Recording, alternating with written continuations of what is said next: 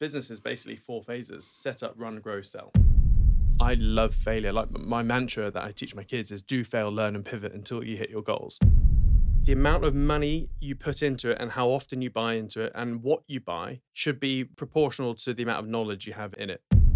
Hi, everyone, and welcome to this episode of the podcast. Now, today's guest, he was an ex-RAF pilot that left to become a full-time trader for the last 17 years. He's completely self-taught, impatient. He quickly lost quite a lot of money along the way. Eventually, though, learning from his mistakes, trading became quite profitable for him. In his mid-20s, he began to excel at trading and investing. He was able to earn 7 figures from trading, not selling courses or any of that kind of stuff. He made £426,000 in a few hours on Black Monday in 2018 and generates over 10,000% ROI on his crypto portfolio. So he knows a thing or two about investing. He's one of the world's leading authorities on how to safely invest in cryptocurrencies. He runs The Realistic Trader, home to the world's best crypto investing course for beginners with a community of followers around the globe. He's an awesome speaker, and I guarantee you, if you listen and pay really close attention to what he says today in our interview, you will take a lot from it. So let's cue the music for Siam Kidd.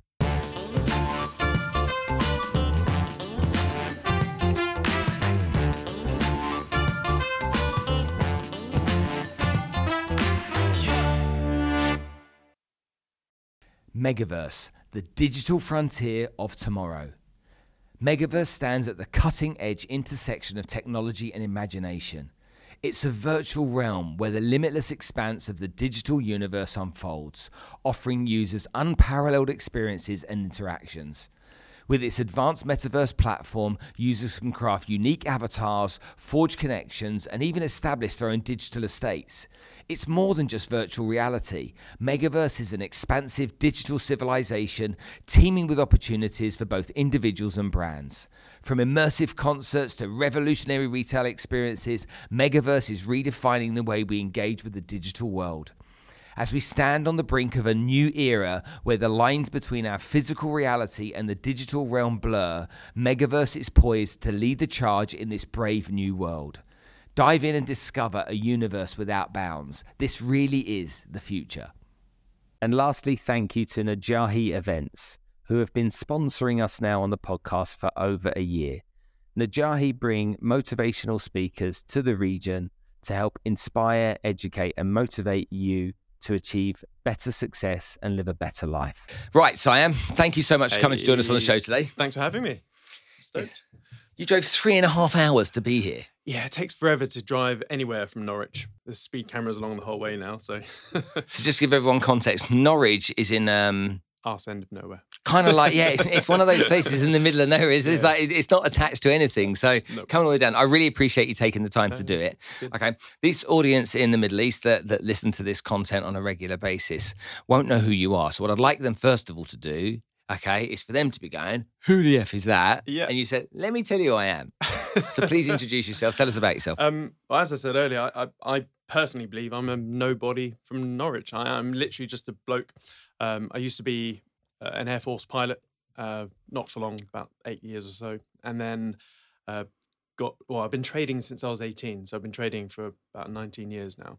And the first 6 years of my trading, I was probably the worst trader on the planet. I had no money management. I was basically, my Air Force income was like £2,200 take home a month. I'd blow 200 quid in the bar every month. And, a pint of beer back then was like 50p in the officer's mess. How old are you? I'm 37. You look like you're 22. No, I've got my grey hairs. Yeah, and then I used to blow £2,000 every month on the markets. Sometimes that £2,000 would last a day, and then as I got better, it would last a week and then a month. And yeah, so basically for 4 to 6 years, I was just a degenerate gambler, basically. But I saw other people doing it and being cocky, and arrogant, and thought, I could fly military aircraft. Everything in life is going to be easy. God, no. Mother market will humble anyone that disrespects it, or underestimates it. And what were you trading? Currencies, so FX. Yeah. Okay. And yeah, after about year 6, I started actually making money, and then I was like, shit, I need to leave the Air Force. There's one pivotal year I remember where I'd read Rich Dad Poor Dad for the first time, and there was this station commander pep talks every year. The station commander would get all the junior pilots in and go, you know, if you do well, one day you'll be in my boots, etc. And I was like, what's the station on? And we asked. I was in the back row. And we asked all our friends, and turns out apparently back then, probably changed now, that person earned about 80 grand a year. And I was like, oh my God, I have to work another 30 odd years to maybe become a station commander. And my trading was doing better at that point. And I thought, I want 80 grand a month, not a year. And I want it, you know, within a relatively short time frame. So I then realized that two big face slaps. One, I was a good trader back at that point, pretty much. And I could consistently grow an account by 10 to 20% per year, which is not bad. But the problem I had is I had very low capital. I had probably 50 grand to my name at that point. And 10 to 20 grand percent per year on a 50k account is going to take a long time to hit the monetary targets I had in my head. And so I'm a big fan of first principle thinking. And thankfully, Elon Musk has now sort of made that much more aware. But and I was thinking, right, what is the most logically efficient way to get to my monetary targets? And I realized I had the skill, I just didn't have the capital. So then I was like scouring the globe for every asset class there was, and I was thinking, how can I get there? And there's two things. One thing I learned very early on is that the real inflation figure is actually the US M2 currency supply. So currency expansion, whatever the rate that was basically real inflation, and we can go on to that in a bit. And I realized that the global monetary hurdle is 15%. And if you're not making 15% per year, you're losing money. And I was like, geez, okay, so what on the planet makes 15% or more? And the CAGR targets I had in my head, I actually needed to hit 50%. And the only thing I found was business. Business was literally the only thing that, if you got the hang of it, would do more than 50% per year. So I was like, okay, I need to get into business, try and do the business cycle. And again, I approached business in what I thought was a logical way. I was like, if I was an alien visiting Earth, how would I set up a business? You know, ignore all the societal norms and biases. And I realized business is basically 4 phases: set up, run, grow, sell. And then when you analyze the world of business over thousands of years, everything has a standard distribution. And most businesses don't do that. They set up, run forever, and then maybe die with a silent whimper. And so I was like, okay, I need to master the set up, run, grow, sell thing. And so the first, 2 or 3 businesses I set up literally did nothing because I was an idiot. I didn't know anything. And one of my, I found a mentor back in the day, a guy called John Davey. He's a guy that you should definitely have on here. He created Jongleurs Comedy Club. John Davey? Yeah. So John's one of my friends. John Davey, yeah. Marissa's husband. Yes, Marissa, yeah. I love John. So Marissa Peer's husband is John Davey. Yes, John's exactly. one of my friends. Yeah, and he's helped Marissa Peer boom with RTT. Mm-hmm. So I love John and Marissa. And one thing he said to me probably a decade ago, he was like, just do the 5 to 9 game. And I was like, what's that? Thinking it was about a job or whatever. He was like, no, set up, run, grow, sell a business for 5 figures. Then do it again, sell it for 6 figures. Then do another one, sell it for 7, 8, 9. And I was like, wow, you need a lot more skills if you're then going to sell a business for 7 or 8 figures. Yeah. And I think the key thing is to not become emotionally connected to your precious baby business, or like everyone is. You have to treat it like, okay, your business is the product, and you have one customer, which is the person or entity that buys your business. So yeah, I just got into business with the sole goal. Because a lot of people will be interested in this. Okay. Because you're right. Everybody anybody that does start a business invariably gets the first one wrong. But when they go again, it becomes literally a way of life. It becomes they eat, sleep, and breathe. It becomes something they care about greatly, but they don't think about the exit. They choke their business with love. That's what always happens. They choke their business with love. What a great statement. Yeah, they mollycoddle it to death, basically, and they'll never sell it, and the whole business will be them-centric. which then in turn makes their business completely unsellable. Most of the time it's unautomated. They won't have standard operating procedures. They won't trust anyone with anything because no one will do it as good as I can. Is that the one-man band, or is that the 10 employees as well? That's No, that stage, or the couple of million turnover companies too? No, I think you sort of exit that sort of mollycoddling phase when you have about 6 staff plus, because by then you if you've got a business that can maintain 6 staff, you're going to be doing 6-figure revenue at least, and therefore you would have matured as a business owner at that point, and you will be forced to hand over stuff. You'll need head of product or head of sales or marketing or whatever. You can't do everything yourself. Organizational chart. Yeah, exactly. I prefer accountability spheres. But it's sort of inverted. You, like, as the director or CEO, you are the bottom of that shit filter. So businesses are basically massive funnels for shit, and they attract just shit, obviously. And it will go through several layers. So, the first gatekeepers like receptionist or, whatever. And if there's crap coming in that they can't solve, it goes to their line manager, etc., to the point where no one in your organization can deal with the crap that's just landed on the desk, and only you can deal with it. So really, you are, as a director, you are chief shit dealer, and also you should only be doing things that a director should do, which is JVs, new products, new markets to go into, and exiting or money raising and exiting. But let's talk about that for a second, because a lot of people in business think about selling, but then lots don't think about selling. There might be I don't know who would ever buy this, I wouldn't know what to do with it. Yeah. And then there's the people who think about selling but don't know what the process is. Yeah. Now, so John Duffield, who used to asset management and was Jupiter before, I had dinner with him one night many years ago, maybe 15 years ago, and he sat down, he said, you've got 2 choices. He said, you take the money off the table every year, or you build it to exit. They're your 2 choices. Simple as that. He said, if you want to take the money off the table every year, that's absolutely fine. Yep. He said, take it off, keep that business running.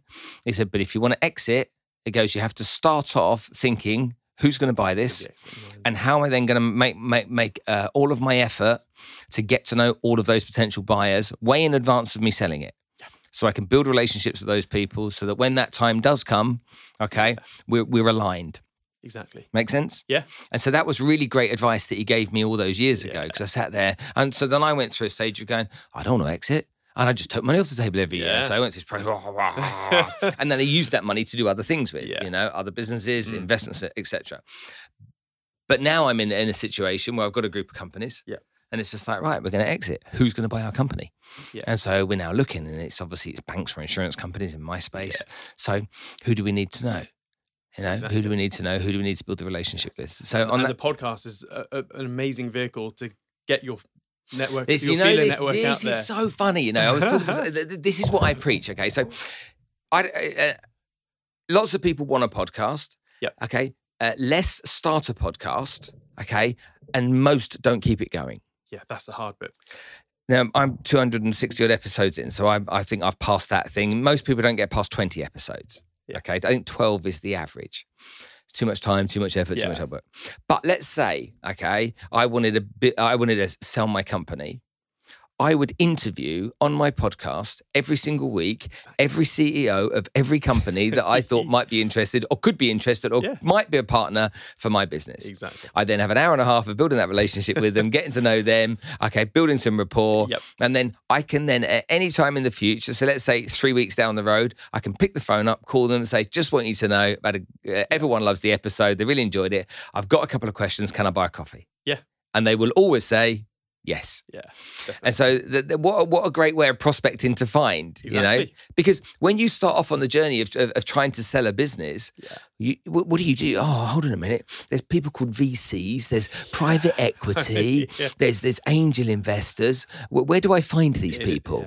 It's hard. And it is hard because people don't know where to start. Yeah. The people that live in that world, like everybody in their own world, are like, cool, it's easy. It's just, it's John here and Phil there. Talk to them, But when you're not in that world, just like you and I, I don't know, let's say we wanted to open an optometrist. And it's like, who makes glasses? What do we do? Can't even spell it. Exactly. Okay, sorry for interrupting. No, it's good. It just reminded me of a sort of a different thing that I used to do to buy businesses. So one of my favorite methods when wanting to get into a new sector is I would I haven't done it in years, but I'd have these dinners. So, for example, I was looking at buying a marketing company about 4 or 5 years ago, and so back then I could go to Experian, buy a massive list of marketing companies within a certain niche and revenue and employees, etc. And I would buy like 3,000 contacts, and I would send a letter out to all 3,000 of them, and the letter would be something like, "Hey, my name is Simon. I've got a pot of money, and I'm looking to get into a recruitment marketing company within this niche. I only have the time and money capacity to buy one, maybe two, because I want to go, put a lot of effort into it. I found you I literally bought a list, and I'm sending this identical letter to 3,000 other people. And what I'd love to do is I've booked the penthouse suite at is it Hampshire Hotel overlooking Leicester Square. So I used to do it at the top floor there. And I've got this lovely 5-course dinner, and I'm open invite to anyone that wants to come, or one of this 3,000. But there's a 25 spot max capacity in that penthouse dinner room. So if you want to come, please just email my PA with all these details. Worst case scenario, you have a nice meal and you get to meet all of your competitors in person. Best case scenario, we can maybe see if there's a win-win. And also, please pop in your last year accounts with my PA just to get rid of tire kickers. And then normally we get 30 people say, yeah, I'm up for it. 10 companies won't do that first filter and sending their last year's accounts, whatever. And so you'd get probably 20 say, yeah, I'm coming. And then always last minute, probably 50% no-show rate. Really? Yeah, so you always end up with 20 yays and then probably 8 to 10 actually turn up. And then what I used to really just enjoy it, because during starters, we do intros. So I'd be like, right, 1 minute around the room, bit like old school BNI, like, who are you? What do you do? What do you do for fun? And a silly fact about yourself. And it was always like, hey, my name's John. I have this marketing company in this niche and we do blah and whatever fact. I was like, hey, my name's Dave. I have an identical business to that one. And around the whole room, like, same business. Yeah. So then, you do a presentation over main course to say, hey, this is me. I'm got nothing. I literally lift up your skirt, tell the truth, and then Q&A over dessert. And then next steps is if you're interested, let's have dinner with your significant advisors, which is normally wife, accountant, lawyer, whatever. And then, I found that it's really great. And byproduct, just like you're doing with these podcasts, is that you make friends, even if you don't do deals. So I've still got good mates in the whole marketing world. And so, and I guess you could probably reverse engineer that to do exits, maybe. I don't know. Hold investment dinners with... Why not? Whatever, yeah. Why not? So, Interesting you did that. Yeah. Sorry, bit of a random tangent. I don't think there is. I think that's actually really, again, who goes and does something like that? I don't know how many people will start a podcast on the back of this idea that I spoke about, or do those dinners. Yeah. There's only a small percentage that will take action. Exactly. So I'll look at the camera right now. Are you one of these people that's going to take action or not? Okay. I'm looking right at you, so you tell me. Okay. So you got yourself into this world of trying to understand more and more and more. Business was the area you were going to make the cash. You're like, okay, right, how do I build these businesses? And then you learn about how you build, you learn about how you exit by trial and error, which I like. More error than anything. Yeah. Yeah. Error and error. And that gave you, if you're intelligent enough, that gives you plenty of examples of don't put your hand on the stove. Yeah, exactly. Examples, yeah? Yeah. So what happened next? Just error after error. Honestly, some people say I'm successful, but every time I look in the mirror, all I see is raging failure. But Really? Yeah. But the thing is, that's interesting. Like, I think everyone mentally or internally has their own personal thermostat on every aspect of life. So, for example, I've got accustomed to a way of life, the way I live. And so let's say my monetary thermostat is here, right? So if I ever have bad times and all of a sudden I'm now rock poor or whatever, I wouldn't do anything but hustle and bustle and I would work 18-hour days until I just got back to my base level. And then if you do well, you're doing better. You self-acclimatize to that new monetary level.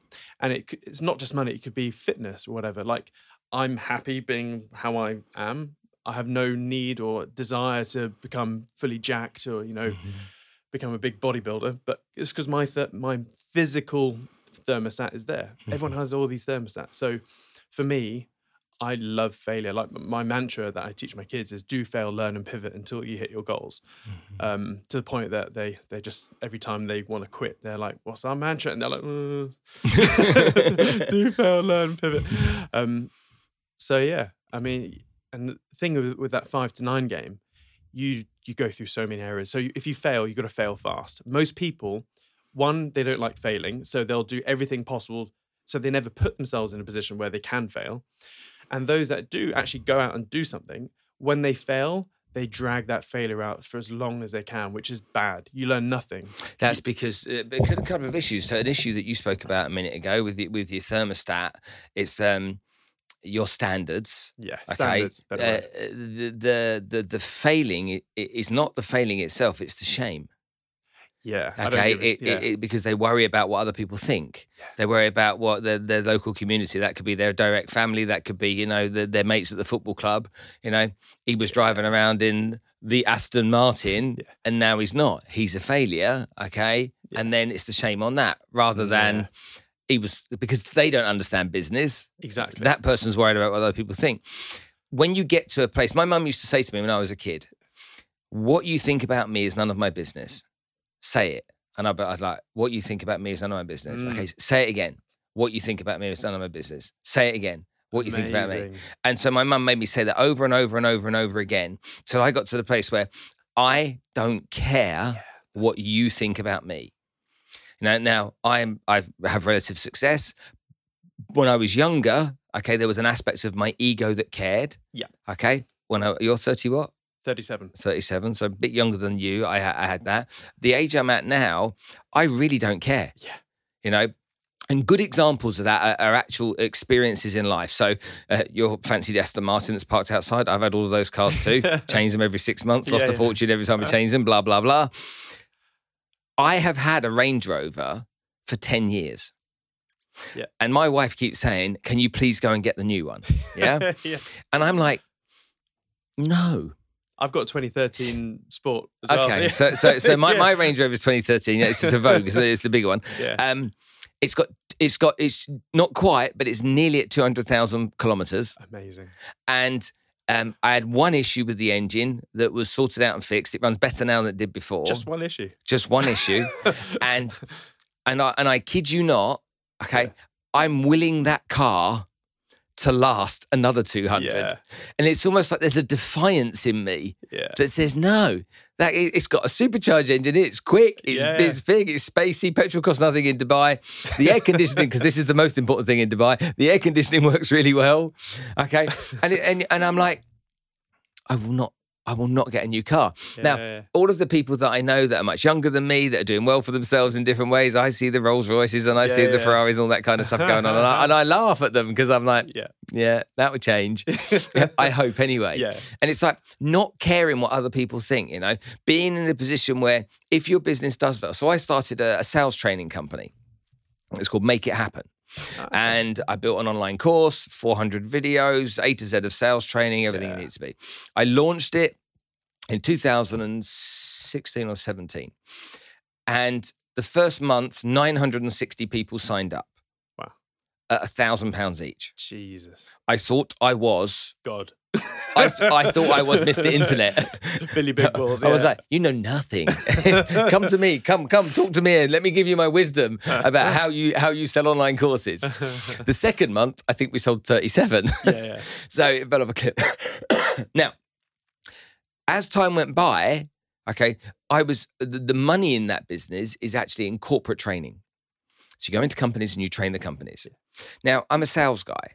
Okay, when I'm training other people's staff, and their company's paying for it, they don't have to be engaged. Sure. They don't have to show up, and they don't have to do the homework and take the action. So I learned very quickly that because they're not my people, it got a little bit boring. Interesting.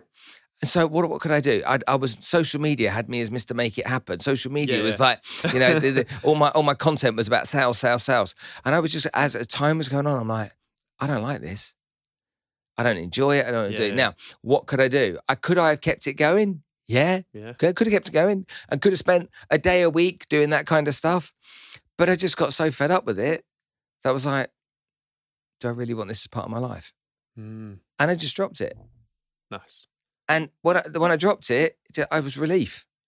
I didn't have to give any more time to it. Now, do people still buy the course occasionally? Yes, there, you can have it. And the people that bought it before, the companies that like lifetime access, fine, I don't care. It doesn't cost me anything. Yeah. But I don't want to, I realized I didn't want to be a sales trainer. That's a skill in itself, by the way, being able to drop stuff. Most people don't. No, that's right, they don't.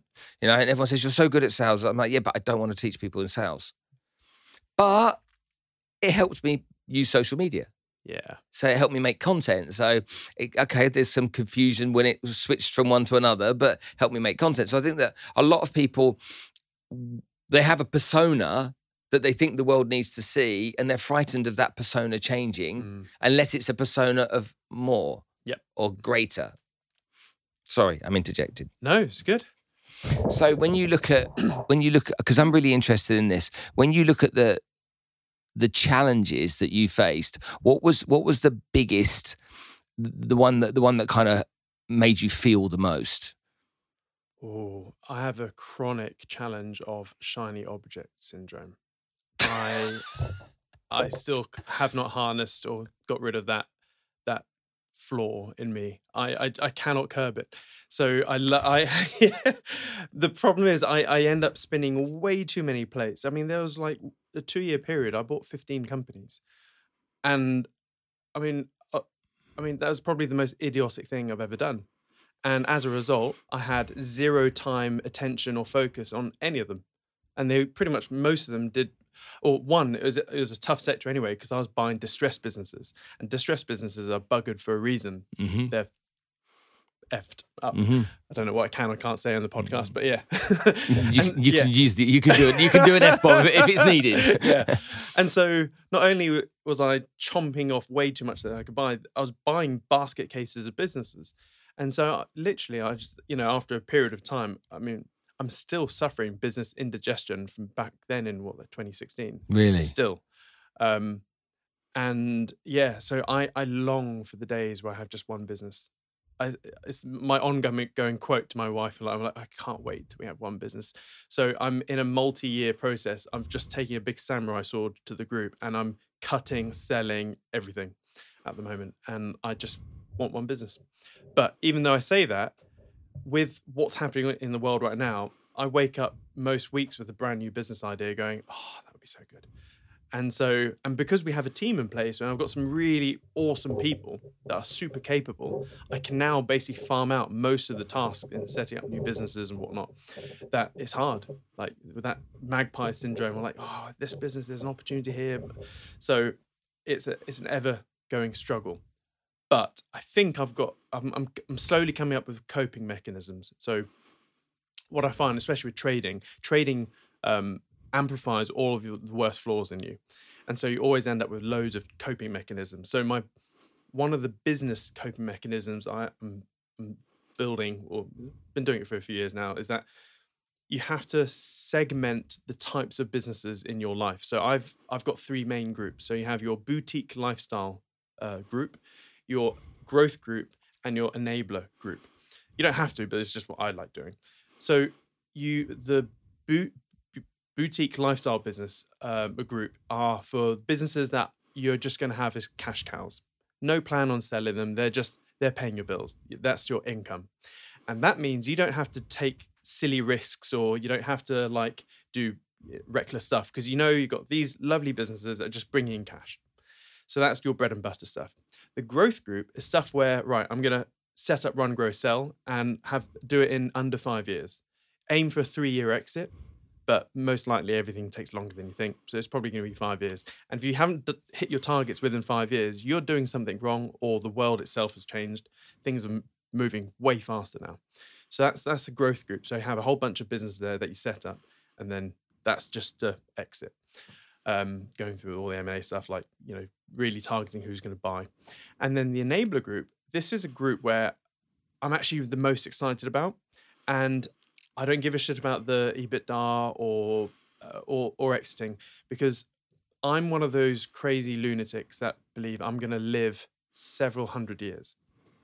Not in an organic format, but if you listen to people like Ray Kurzweil, so Ray Kurzweil has an 86% accuracy with predicting the future, has done since the 80s and 90s, and nearly everything he said has come true.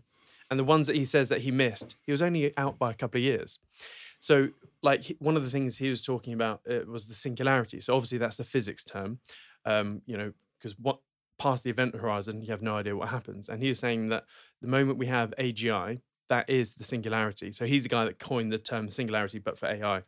AGI, just make sure. Artificial general intelligence. So when you have an AI which has the same computational ability as all humanity combined, basically.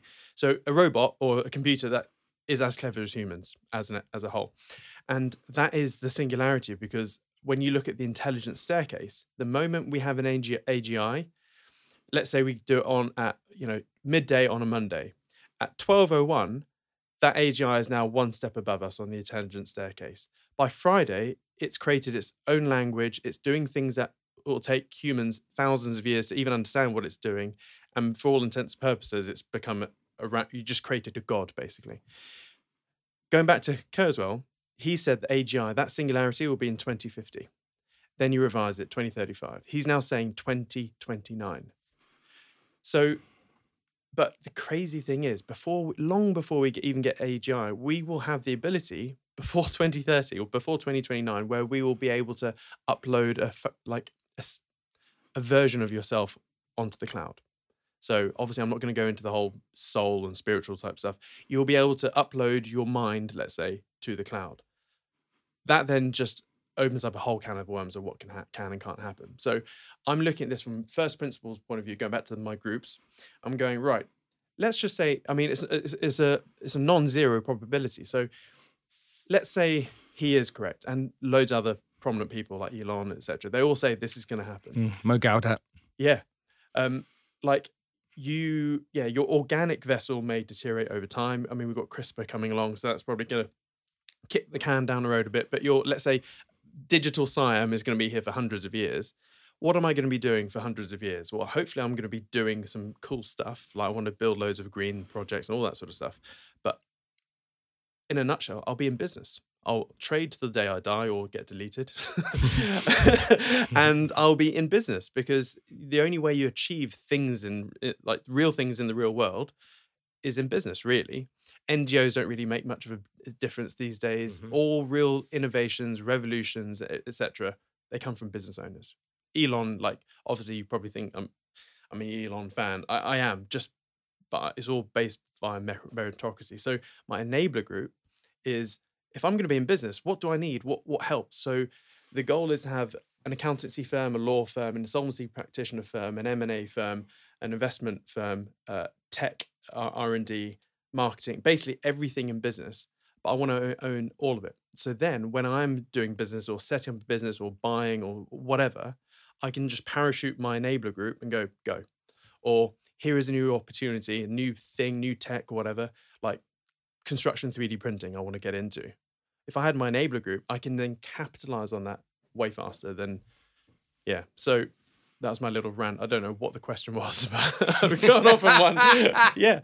So yeah. So you set these three different parts up of business, so that you can essentially, one is just so I'll summarize it. So one there is just to produce cash flow so that the bills are paid and everyone carries on. So you've got your cash flow businesses, you've got your growth businesses, so your opportunities for exit, your enabler businesses. Shits and giggles. Shits and giggles. Yeah. Okay. And there's three. Is it thirds though, or is it 50% one, 25? What's the just roughly? In terms of what, focus or money or No, I didn't care about your revenue. About where the focus is. I've got 90% of my focus in the growth group, 5% in the enabler group, because there's no rush with that. That happens. It will just happen by default. Like we've got a bunch of those companies already. and 5% in the boutique. Interesting. Honestly, it's that shiny magpie, shiny object syndrome. I'm looking at the world right now. Everyone's seeing doom and gloom. And yes, in the very short term, and when I say very short term, over the next 5 years, there is a very high probability of absolute economic calamity about to unfold.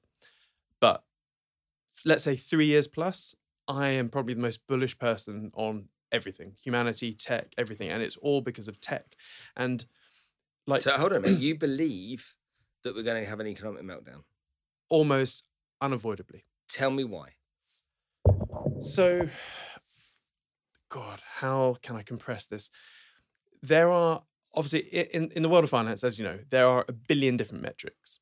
And of those metrics, you can curve fit all sorts of things. Like, hell, you can get a chart up and have some fancy moving average crossover system. Go, oh, look, worked here, here, here. But you've curve fitted it. It doesn't necessarily mean it's going to work in the future.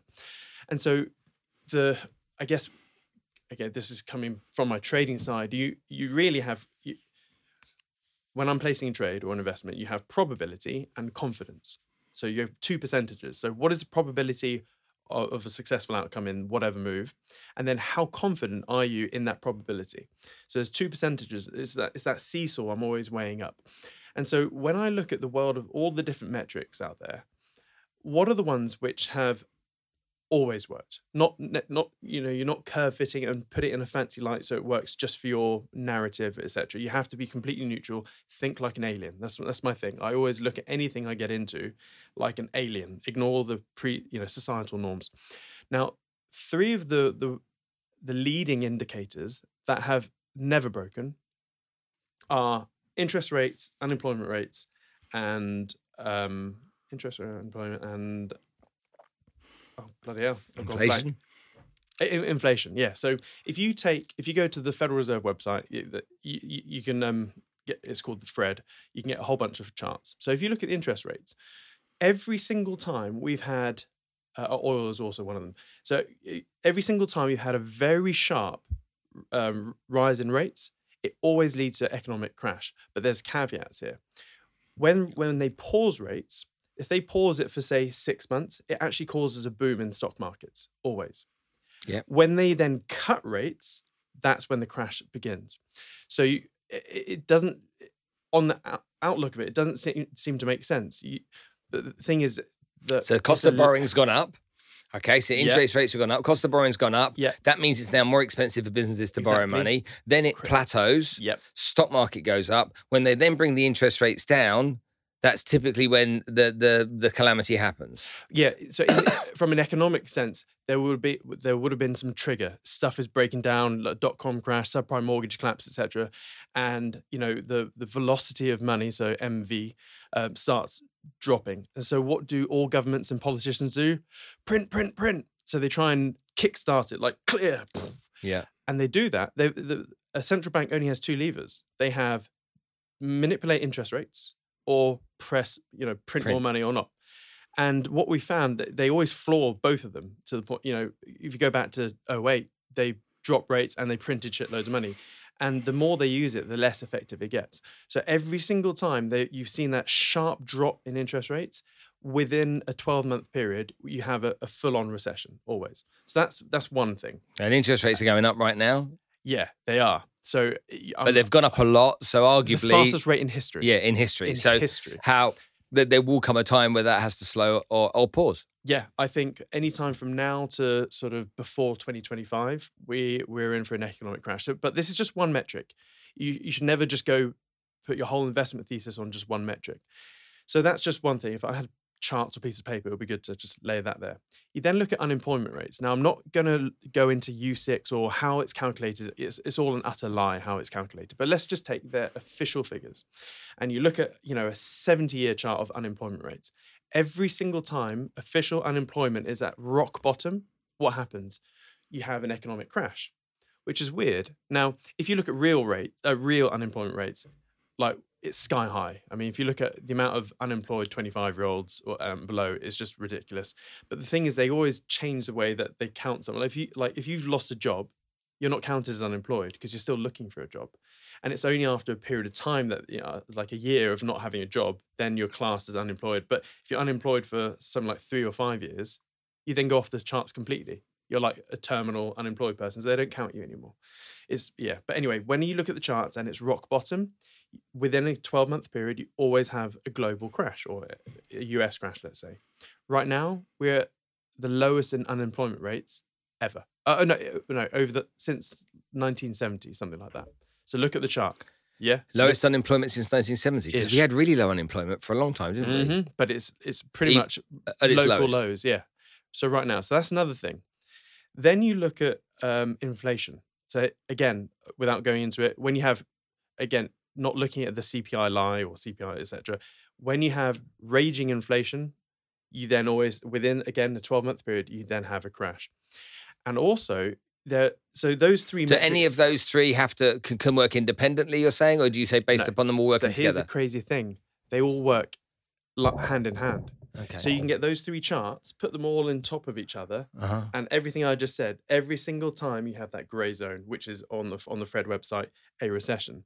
And there are other things which actually add fuel to the fire. When you look at, if you then superimpose the oil price chart, it's interesting. So we're in a position right now, very much like the 70s, where you had a massive oil shock.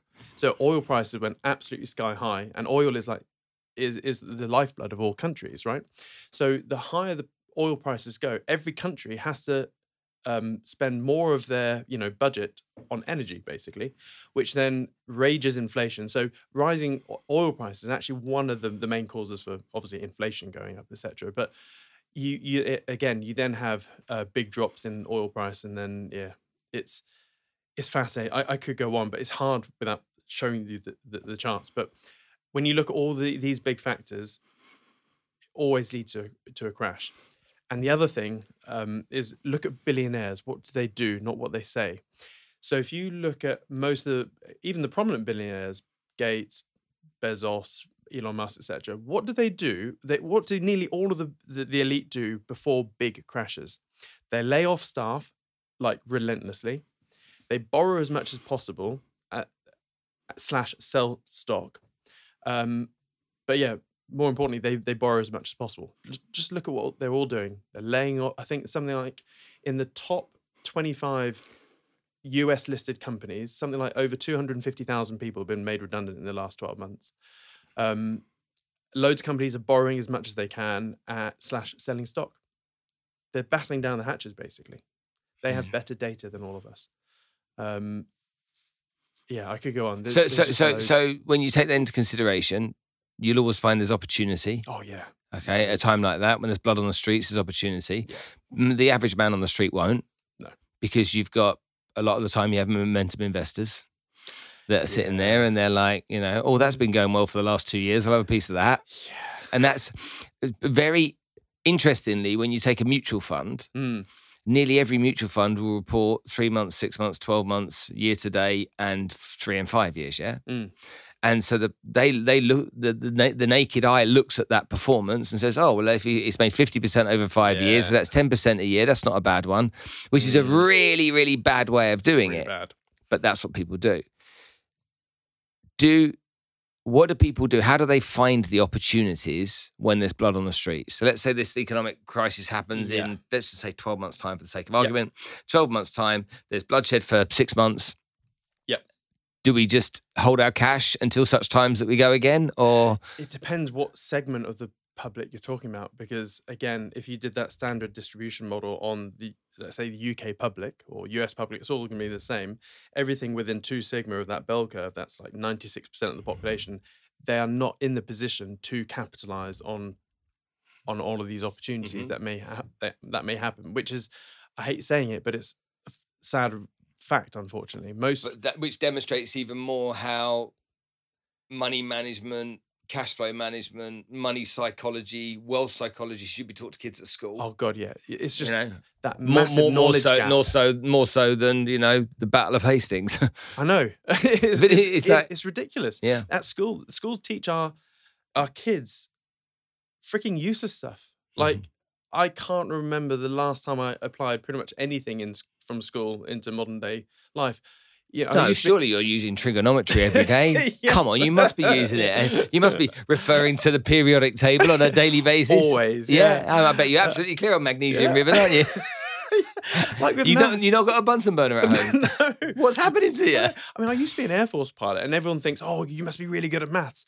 I promise you, you could take 1,000 people around There's cameras me right everywhere. now. So wherever you are, I keep looking at my one. I know. He's looking at you.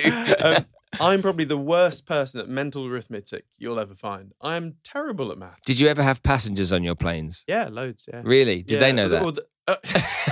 The thing is, with flying, you only need one equation, which is distance, speed, time calculations.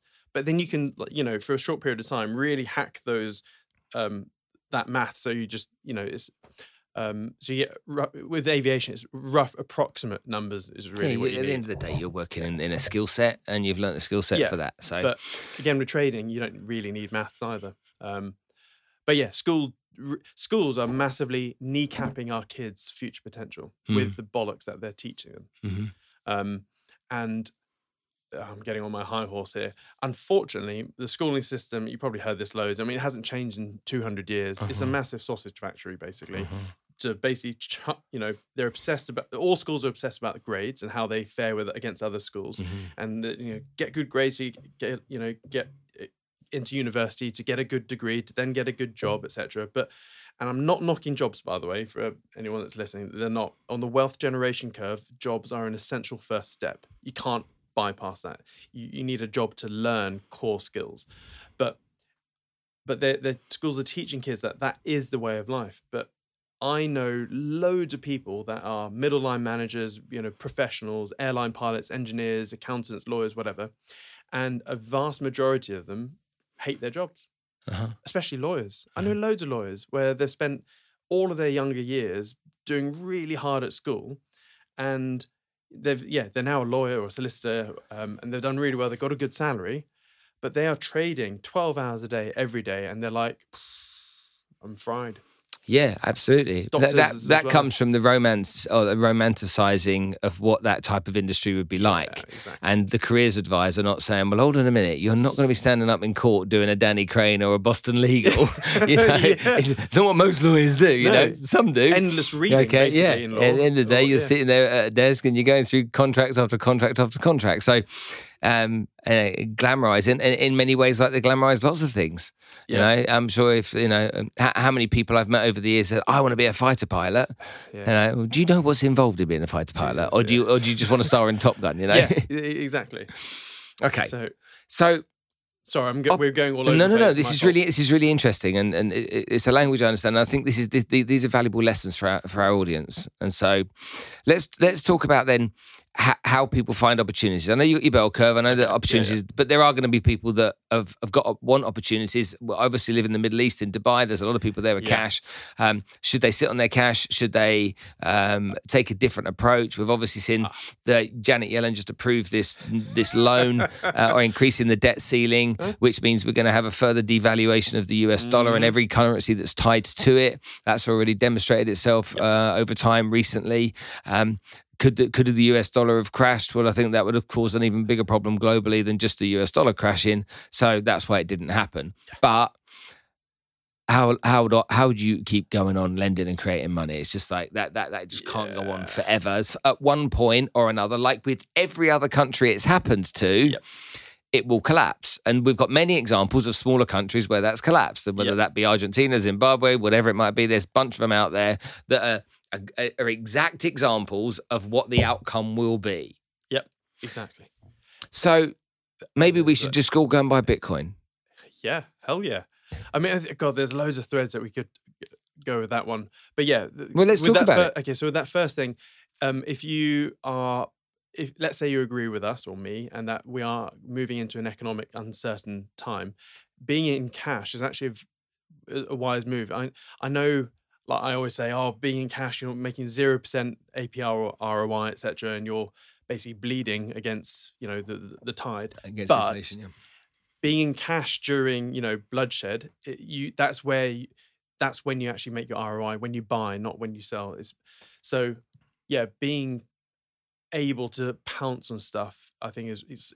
So I've actually been in cash for 18 months now. Well, at the end of the day, right now, let's take a glamorous stock like Nvidia. Yeah. Okay, really glamorous Looming, stock. AI gone like crazy right now. If you said to me, Spence, if you wait 3 months, I'll be able to get you that at a 50% discount. Hell yeah. Hell yeah, would be absolutely the answer. Yeah. But again, it's that probability and then the conviction of that probability. Mm-hmm. Yeah. So, but if that existed, that probability and the convictions, the confidence in that. Okay, if you bought Nvidia at 50% of its price right now, you'd be thinking you're getting a bargain. Yeah. Yeah. Okay, because of where we know that industry may be going. But that's an example. Yeah. And also for the, I guess, the everyday Joe watching this, most, like, if there was a 50% fire sale at the petrol pumps or the Sainsbury's, Tesco, whatever, everyone would go, queuing up to buy as much petrol as possible, food and stocking up, blah, blah, blah.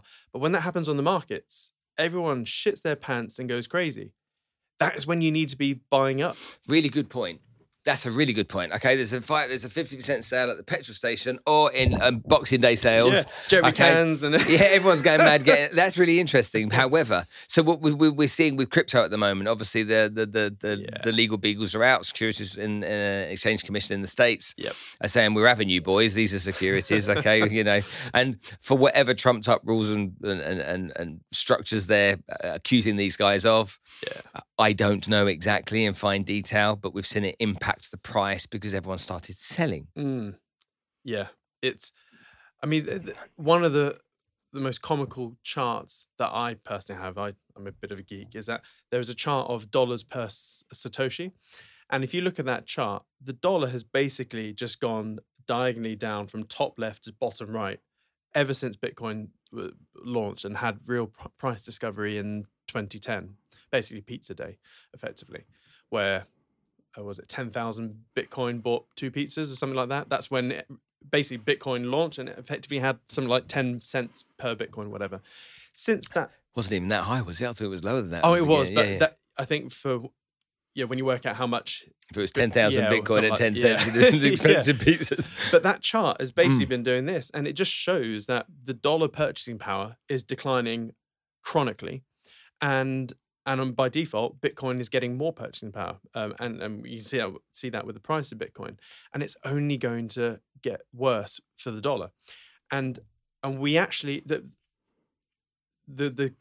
SEC, the Federal Reserve, all these fat cat politicians, etc., they're actually going to be Bitcoin's biggest bull vector, because what do all politicians and monetary people do in times of need and craziness?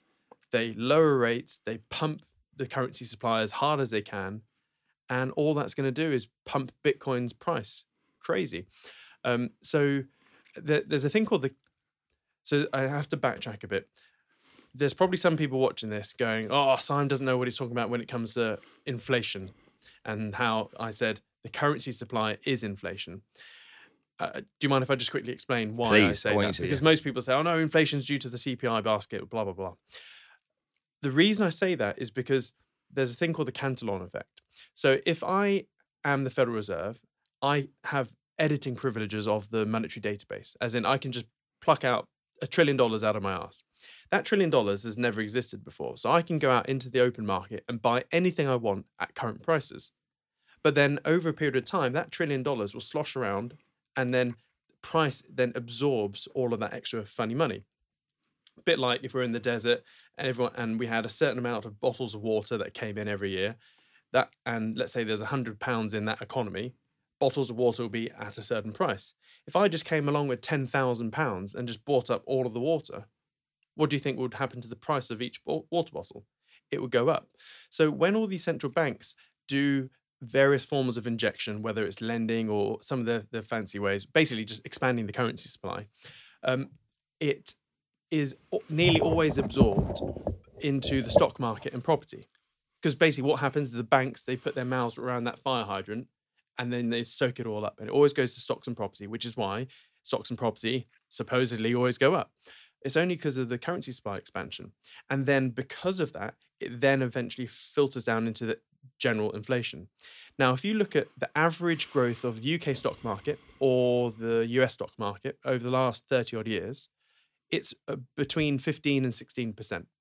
Per year? Yeah, per year.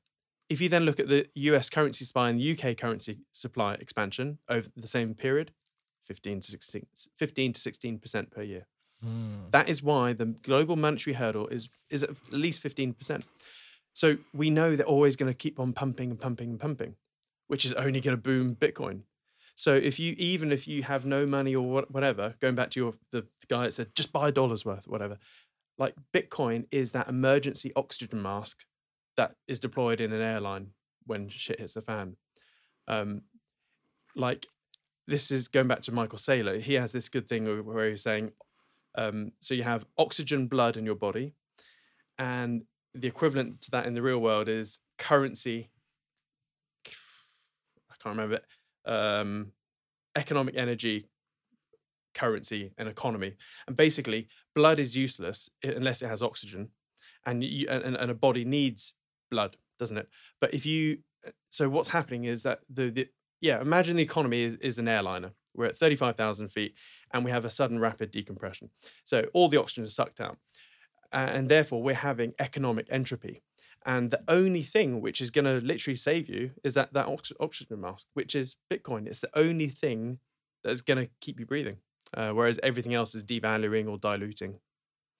It's got like 200% CAGR. But what about people that say, well, maybe I should just buy another property? Okay, so if I just buy some more property, then property always in the long run goes up. So I love this topic. So in the UK, obviously all my stats are really UK based. From 1900 to 1965, UK property prices were flat. It only started booming in the 1970s because Thatcher and Reagan said every man must own his own home policy. Mm-hmm. And they started massively expanding the currency supply to help fund and instigate the massive property boom. And it's only really since the 70s that property doubles every 10 years, but it's only due to currency supply.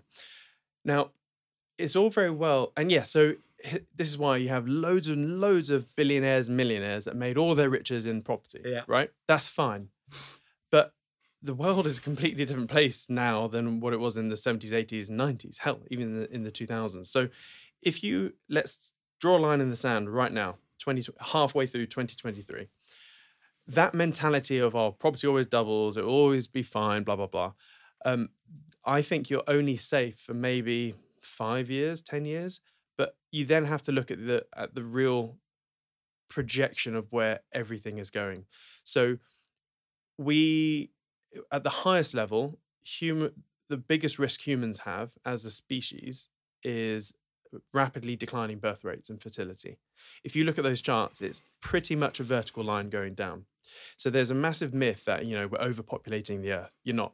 You can have every human, all 8 billion people, standing shoulder to shoulder and in Manhattan. That's how much space humans take. Say that again. That's really profound. You could let's say you got rid of all the buildings in Manhattan, mm-hmm. and so it's just land. So it's just land. Yeah. You could put 8 billion people standing shoulder to shoulder just in Manhattan. Again, look at things like an alien. So what I've put a YouTube video about this ages ago where I was like, okay, how much land is there on Earth? Okay, cool. However many billions of hectares, whatever. How much habitable land is there? Get rid of the mountains and deserts. How much habitable land is there? And I worked out that 8 billion people, every single person could have an acre of land each and still have oodles of space. But anyway, so going back to the threats of the property thing. So we have declining fertility rates massively ever since COVID and all that sort of stuff. Birth rates are falling, and that's we're going into all of that. And not just that, we're having an explosion in please don't hate me, for lack of a better word, non-procreating humans.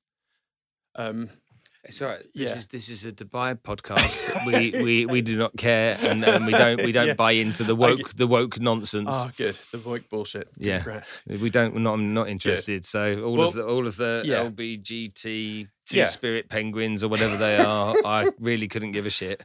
Well, 1 in 5. So the last study that I read, 21% of all Gen Z are LGBT, etc. 21%?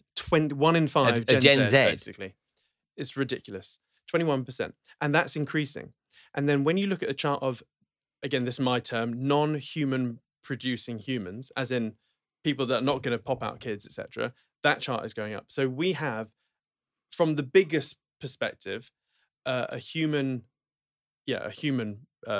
existential risk here. So we are not going to get to ridiculous like 50 billion people on the planet like some companies say they are. It's not. I think that when you look at the charts, we'll probably peak at 12 billion, and then it's just down forever. Japan lost more humans than it produced for the first time in history. Mm-hmm. So Japan is the first country ever to lose humans. Mm-hmm. More deaths than births. Exactly, and that's only increasing. It was 650,000. I think was the number. That was the exact number. Yeah, I read.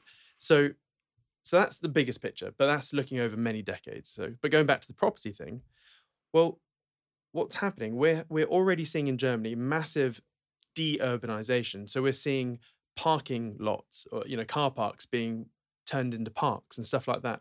There are pockets of Europe where there is just not enough people to fill all these flats. I know in the UK it's slightly different. Every builder I speak to says, "Oh no, there's not enough houses for humans, etc." But let's just take transportation. At some point over the next couple of years, Tesla is going to have its own ChatGPT moment where there's roughly 3 million Teslas on the road. There will be a moment where they'll, let's say in a year or two, an over-the-air update, and you'll have 3 million Teslas that will be level 5 autonomous capable, let's say. Now, obviously, legislation is then going to drag its knuckles along the ground. But let's just say, even with minimal progress, at some point over the next 5 to 10 years, we're going to have ride-hailing as probably the biggest, in terms of miles driven per year. I think ride-hailing is going to be very low, and then it's just going to take over to the point where I think, really, within 15 years, it'll probably be illegal to manually drive. Because when you have level 5 autonomy, if you have an ecosystem where every vehicle was level 5 autonomous, there won't be any crashes. Mm-hmm. So I think humans will be the problem. Exactly. And then you'll have massive taxes if you are going to manually drive or whatever.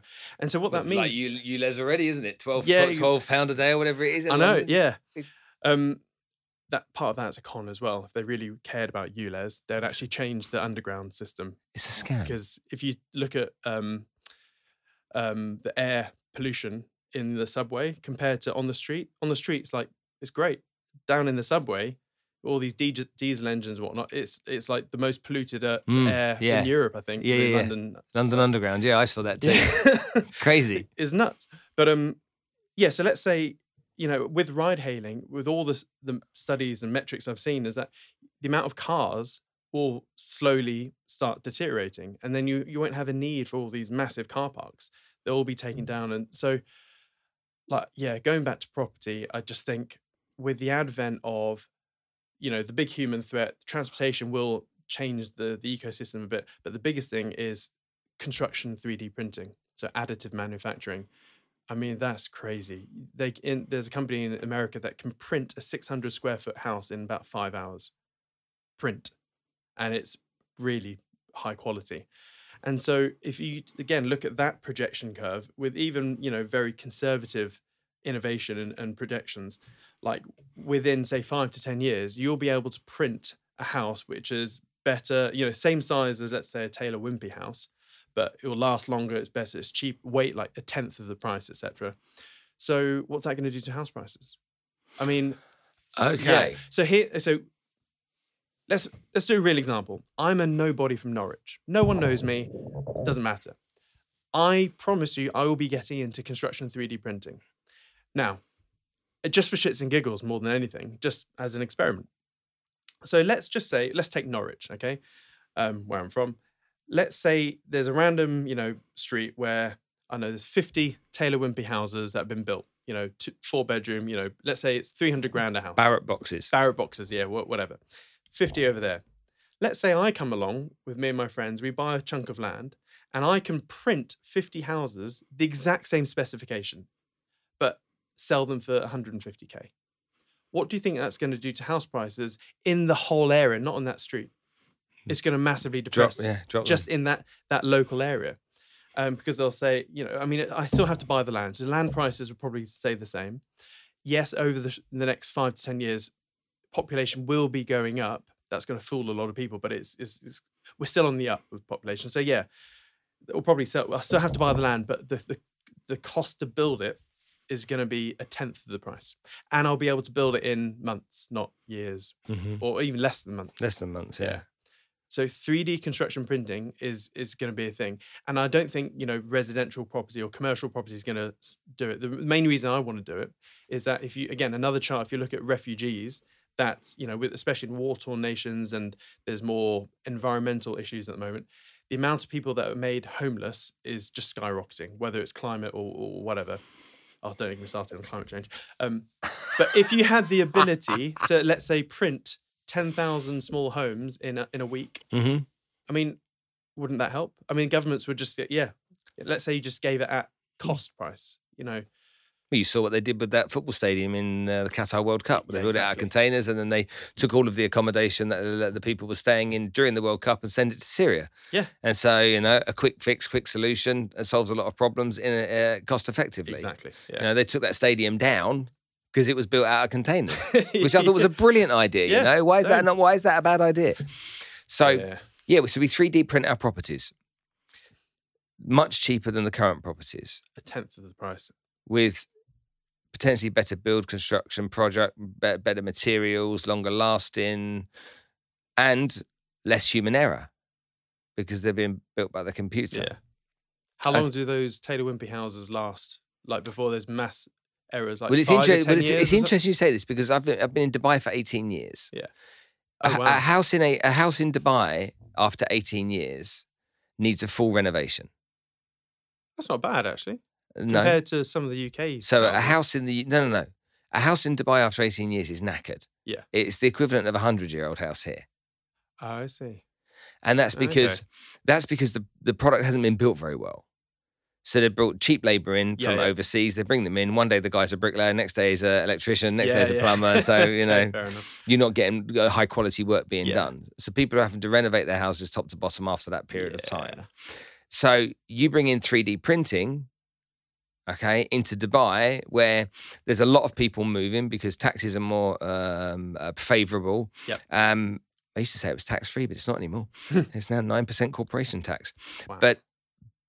But then you essentially impact dramatically that market. Now, can the government control that in some way and say, guys, you can't sell them at that price. I know it's only costing you this much, but you're fucking the market up. Governments have always been known to protect private industries in certain. So they'll probably delay it, or a bit like when level 5 autonomy comes around for driving, just watch governments drag their knuckles and go, no.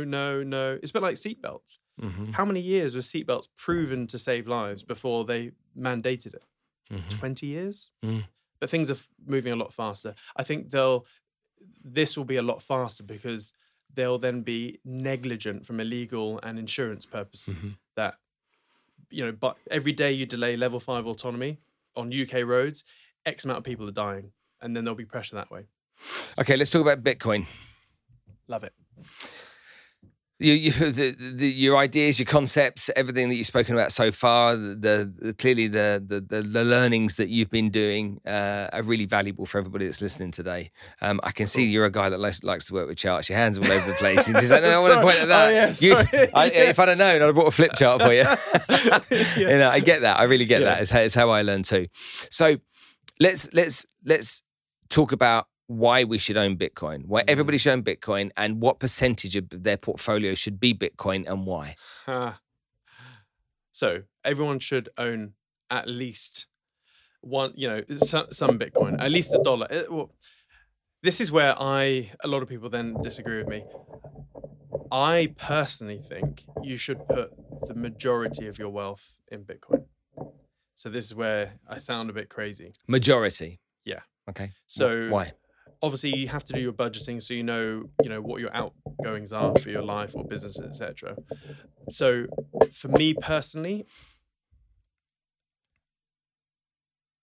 it's a bit weird because I've been in cash for 18 months now because of the crash. I predicted the 22 bear market, so I have been in cash. I'm just waiting to buy. But let's just say it's a normal. What's the price today? Do you know? No. Hold on, let's have a look at crypto prices today. 28K, 27. Because it went down, didn't it? Yeah, I think it's about 27. Crypto. I'm actually shorting Bitcoin right now. Are you? 1 second. Let's have a look. Okay, so it's $26,437. Nice. ETH is at 1,800. Yeah. Yeah. Yeah. So the way I orchestrate my life is that make sure you have your income streams so that you can pay your bills, etc., pay your staff, all that sort of stuff. But I personally will have 90% of my capital in crypto.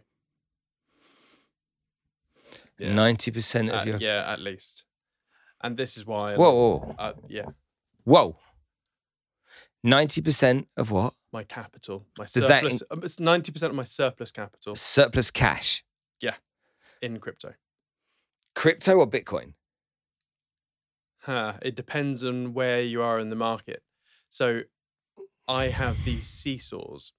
So obviously my long-term gain is to accumulate as many Satoshis as possible. Yeah. But there are better, smarter ways to do that than just blindly buy Bitcoin. So to the average person, yeah, just buy Bitcoin, sit on it for 5-10 years, and you'll pat yourself on the back. And your grandkids will thank you for that. So hold a minute. So if I buy Bitcoin at $26,000 today, yeah, okay, and every month I get my salary, I buy Bitcoin. Yep. And just don't look at it. Leave it for 10 years.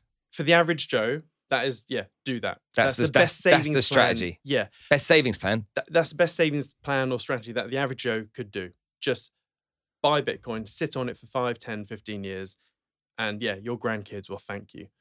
But what if I don't care about my grandkids? I care about my retirement. Oh yeah, you will thank yourself because all of a sudden, when the government printing press goes, Bitcoin, I won't be surprised to see $1 million or even $10 million Bitcoin. Easy, but obviously, what will $1 million buy you when that happens? Obviously, everything will go up in price if they start printing like nuts. But yeah, I see $10 million Bitcoin, no problem at all, because all the central banks will propel that. But for someone that wants to be a bit smarter with their acquisition of Satoshis, there are better ways. So, for example, pound cost averaging or dollar cost averaging. Unit cost averaging. Yeah, unit cost averaging is, if you just blindly do it at all times, it's probably the worst thing you can do.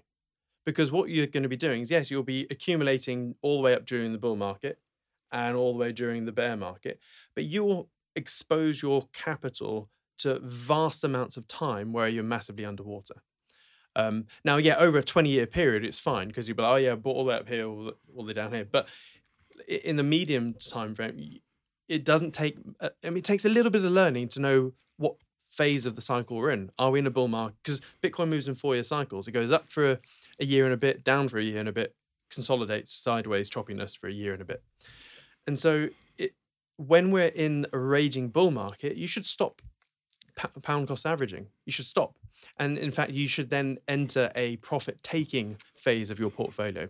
When we're in a raging bear market, and it is obvious, I mean, you don't need much hindsight. You could have like 3 months hindsight, and then you'll quickly see, based on a load of easy metrics, that, oh shit, this is a bear market. It's probably going to last a year or so. Then you just wait. Then you stay in cash. And then when you enter... well, hold on. When you're in a bear market, though, if you take unit cost averaging, the chart, the best chart on a unit cost averaging chart is the chart that goes down and then comes back up. If you're unit cost averaging... But not if you're a sidestepper. So if you... And I've done loads of maths on this and loads of videos. Basically... Sidestepper? Yeah. So what I call it sidestepping. So if you took someone that's going to go, right, we're a bear market, I'm just going to buy every month regardless, blah, blah, blah, blah, blah. And then have someone else that is just... You don't even need to learn that much extra. Just to basically go, right, let's say most Bitcoin crashes will crash at least 70% from all-time high. From that local high, Bitcoin will in a crash. It's done more, but let's say you're conservative and go, right, we're most likely going to have a 70% crash, or hell, 60%, whatever it is. If you're only like 30% down, then okay, it's highly likely there's more to come. So when Bitcoin gets to say 50, 60% down, then you can start averaging in. But what I prefer to do, so going back to sidestepping, is let's say you have an amount of crypto and you think there's a very high probability of falling. You sell, get into cash, you wait till it falls, then you go back in. You've got more units then. Then you sit in. And then if you think there are other signals that you're about to fall again, go into cash, wait till it drops a bit, then go back in. So sidestepping, if you don't want to, let's say, time the market in a broader sense, you can sidestep your way down. So from a dollar perspective, your portfolio will look like a bag of balls because you're just taking mini loss, mini loss, mini loss. But every time you're buying back in, you're getting way more units. And so, and those extra units are actually do really well, especially if you have something which you can stake. Well, hold on a minute. Yeah. Let's respect that the average Joe is probably the majority of listeners. Mm-hmm. Okay. Of course, you're going to have that percentage that are like-minded. Yeah. Then you're going to have the big percentage that the average Joes. Yeah. They're looking at Bitcoin right now, Yeah. and they're like, should I buy this bloody Bitcoin? And Yes. if I buy it, how much should I buy and how often should I buy? And so your first answer is actually the answer. Take a percentage of your salary every month, buy it every month. Yep. Don't look at it. Come back to it in 10 years. Yes. Right. For most people, just do that. Okay. So then you've got the people saying, well, should I be buying some Ethereum as well? Some Solana, some XRP? Should I be buying a little bit of this and a little bit of that? And, my mate works for this company and he's told me that this one's a dead cert to the moon and whatever it might be. All those, yeah. What should people be doing? Should they just be buying Bitcoin or should they be considering others as well? What you buy and how much you buy should be directly proportional to the amount of knowledge you have acquired in that. Okay, but people have got no knowledge in Bitcoin. Then and we're just telling buy them, Bitcoin. but no, they have no knowledge in Bitcoin. Very limited knowledge. Well, the answer in is Bitcoin. you got to spend at least 10 hours of focused energy in learning it. So in my personal view, there is no excuse for laziness in terms of learning something new. Love this. No excuse. There is no excuse. No, you are fully accountable for your life, and that includes your money and your family's wealth. It's your freaking responsibility. If you're going to be thumb and bum, mind and neutral, and do zero jack shit knowledge acquisition in the field of money, you sort of are bringing destitution upon yourself in the future. So you're always living. You're feeling the results of actions you did 5 years ago or 10 years ago. Like right now, I'm eating a party bag size of crisps every night at midnight. Not good for my health. I'm fine for the moment, but I know in 5 years' time, my belly is just going to do this. I'm aware of that. I'm choosing to ignore it for the moment. But most people do that in money-related things. So and we're living in the time of Google and YouTube. We have all of humanity's knowledge that's ever been created for free. Pretty much. If you want to learn something in people go, it's really confusing. All you have to do is go to ChatGPT and say, Bard. Can you please explain to me in Arnold Schwarzenegger's tongue or whoever it might be that you want, how Bitcoin works? Yeah. And you'll get something, how from an Essex man's point of view, whatever it is, exactly. a bricklayer's perspective, whatever. Explain it now in a 5-year-old language. I 5-year-old, still don't understand 3-year-old language. Yeah. You have zero excuses. So, going back to what I said, the amount of money you put into it and how often you buy into it and what you buy should be proportional to the amount of knowledge you have in it. So don't just randomly go and buy ETH or Solana or whatever just because, that's just mental laziness. You're going to, and also I'm not a fan of diversification. So this is where most people, this is where I think financial advisors con the entire world, in my opinion, because they're talking to normal people and go, oh yeah, you just got to spread your baskets everywhere, spread your eggs everywhere into everything, blah, blah, blah. Well, by doing that, you are being lazy with your knowledge and money because you're then, by default, exposing your money into things which will go down and some that may go up. You're never going to breach the 15% annual hurdle, ever. And no one ever got rich in a time-efficient manner by spreading. No one. If you look at every billionaire on the planet, millionaire, no one ever got that from a job in a 10-year period. I mean, you can have the CEO of a big bank, but how long do they take to get there? 20 years working up the ladder? That's not a time-efficient manner. So if you're looking at wealth generation as an alien, remember, I look at everything like a freaking alien. I don't care what society thinks. what is the most efficient and logical process? Well, if you're under the age of 60 years old right now watching this, you can turn your life around in 5 years at least, 10 years even. I mean, if you're say 60 years old, you've got another 30, 40 years ahead of you. So spending 5 years, I mean, you don't even have to get to crazy wealth. You can, if you're got a low salary and let's say you just want $5,000 a month income, you could do that in 5 years easy. You don't have to do the crazy stuff that you or I or other people are doing. So I'm going off on one here. Oh yeah, diversification. Yeah. You only get wealthy when you focus your time and money into a specific pot. So the way I look at things is I have my immediate sphere of intense knowledge and focus right here. But also in investing, you need to know a little bit about a lot. So you have this wide peripheral vision. Okay. So for me, crypto is I watch it like a hawkeye. It's my job to know as much as I can about crypto. But I look at everything from tech, AI, 3D construction printing, CRISPR, what billionaires are doing, what the governments are doing, what is stakeholder capitalism, which is a big thing the WEF is trying to push out. So if there is a bullet or an arrow coming to your personal basket, you should be able to pivot long before it hits you. So can I give you a kooky real life Let's finish on that. So I have followed the World Economic Forum for a long time, mainly Klaus Schwab. And I used to like him 5-6 years ago, and I've completely changed my view on him and that organization. And one of the things I found very early on is that everything that they pontificate on happens. And I used to think, wow, they're really good at reading the future. I no longer think that. I think they have more of a hand in that future. And one of the things that Schwab and the WEF were going batshit nuts on is that, in the near future, we will have a pandemic, blah, blah, blah. So I'm probably killing YouTube views now for saying those words. And that, he was basically talking about lockdowns and everything 5 years ago. And then it got stronger and stronger up into 2019. And then I realized, wait a minute, this was back in 2015, 16. I was like, if I just have one business and there is, world pandemic, pandemonium, let's say, I'm at risk here. I've got real counterparty risk that some bullet could take me out and then I've got nothing. So one of the reasons I had lots of different businesses in different sectors is, I guess, diversification. Whoops. Yeah. But I didn't know what was coming. And then 2018, 2019, he got really strong. And then Bill Gates started talking about it.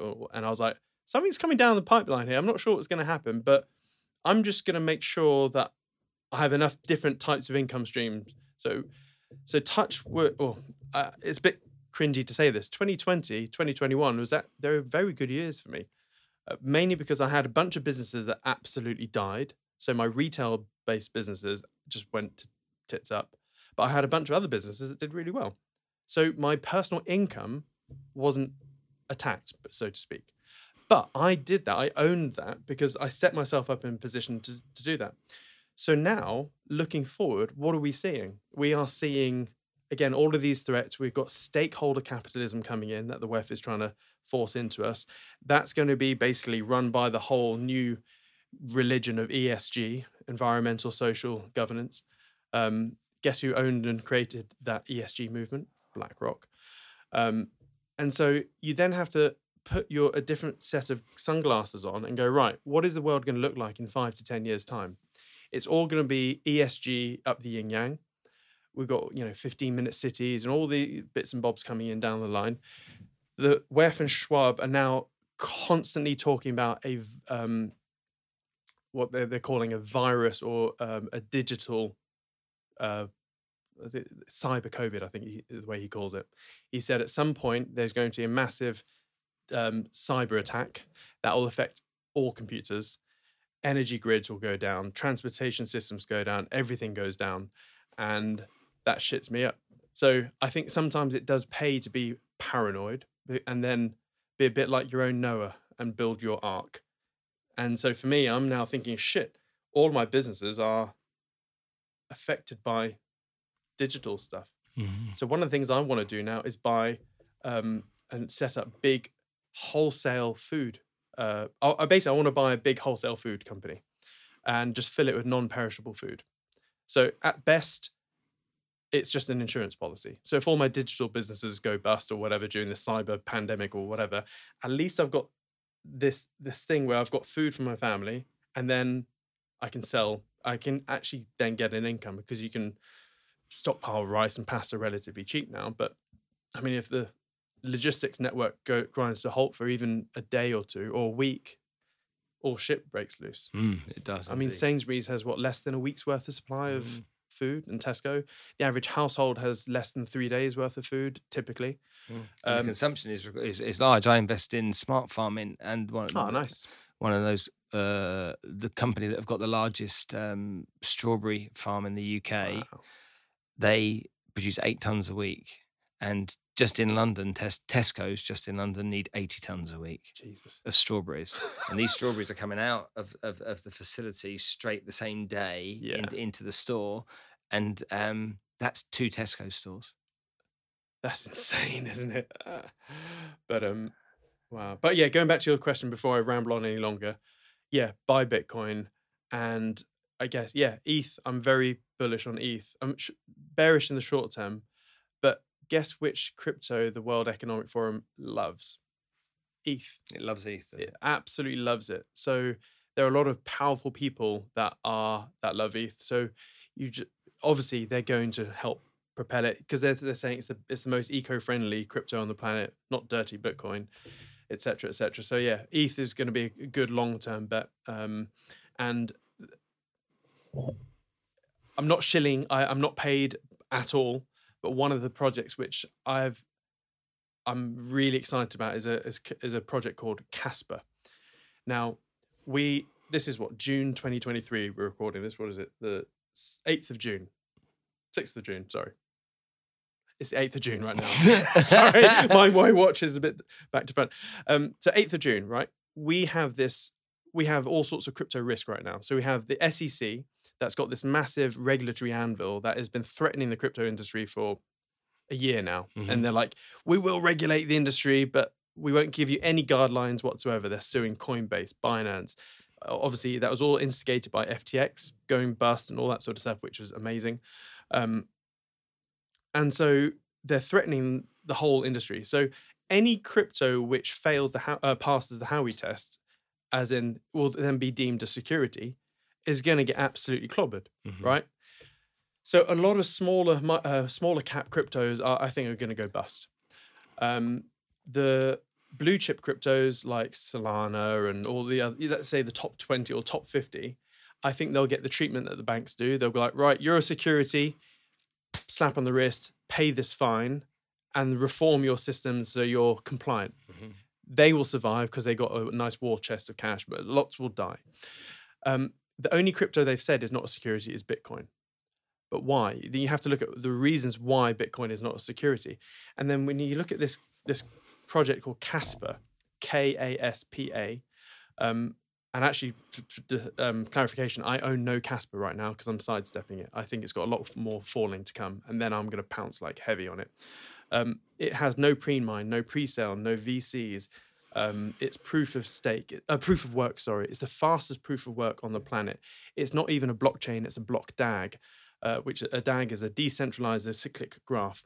But long story short, it's the first crypto that's fully solved the trilemma issue. Are you familiar with the trilemma? So for those not familiar with crypto, there's these 3 points which everyone's trying to solve, which is scalability, decentralization, and security. So since, or basically forever, you can solve 2 of them, but not 3. So you're either scalable and very secure, but you're not decentralized, or vice versa. Same with Bitcoin. It's it's very secure, it's decentralized, but it's not that scalable, or it is, but it's slow, chunky, it's expensive, all that sort of stuff. So what's happening is that you're getting because most cryptos solve 2 of them, that to fix the 3rd thing, you need layer 2s. So that's why with Bitcoin, it's slow, chunky, and expensive. So you need a layer 2 like the Lightning Network to make it fast, etc. With Ethereum, it has all its own problems. So that's why you have Polygon and an Arbitrum one and all that to make things better. But Casper is the only layer 1 which solves the trilemma. It's fast. It is ridiculous. So do some research on that. Yeah, and I'm being paid by no one to say that. It's okay. It's not financial advice. No, it's not. But from a tech perspective, it's like every other crypto is a steam-driven car, and this is now a Tesla that's just rocked up. Got it. Siam, thank you so much for coming to join us on the show today. It's been great fun talking to you. Obviously, there's lots of this language we both share and lots of wisdom that you shared with everybody today. So thanks for joining us. Sorry for rambling.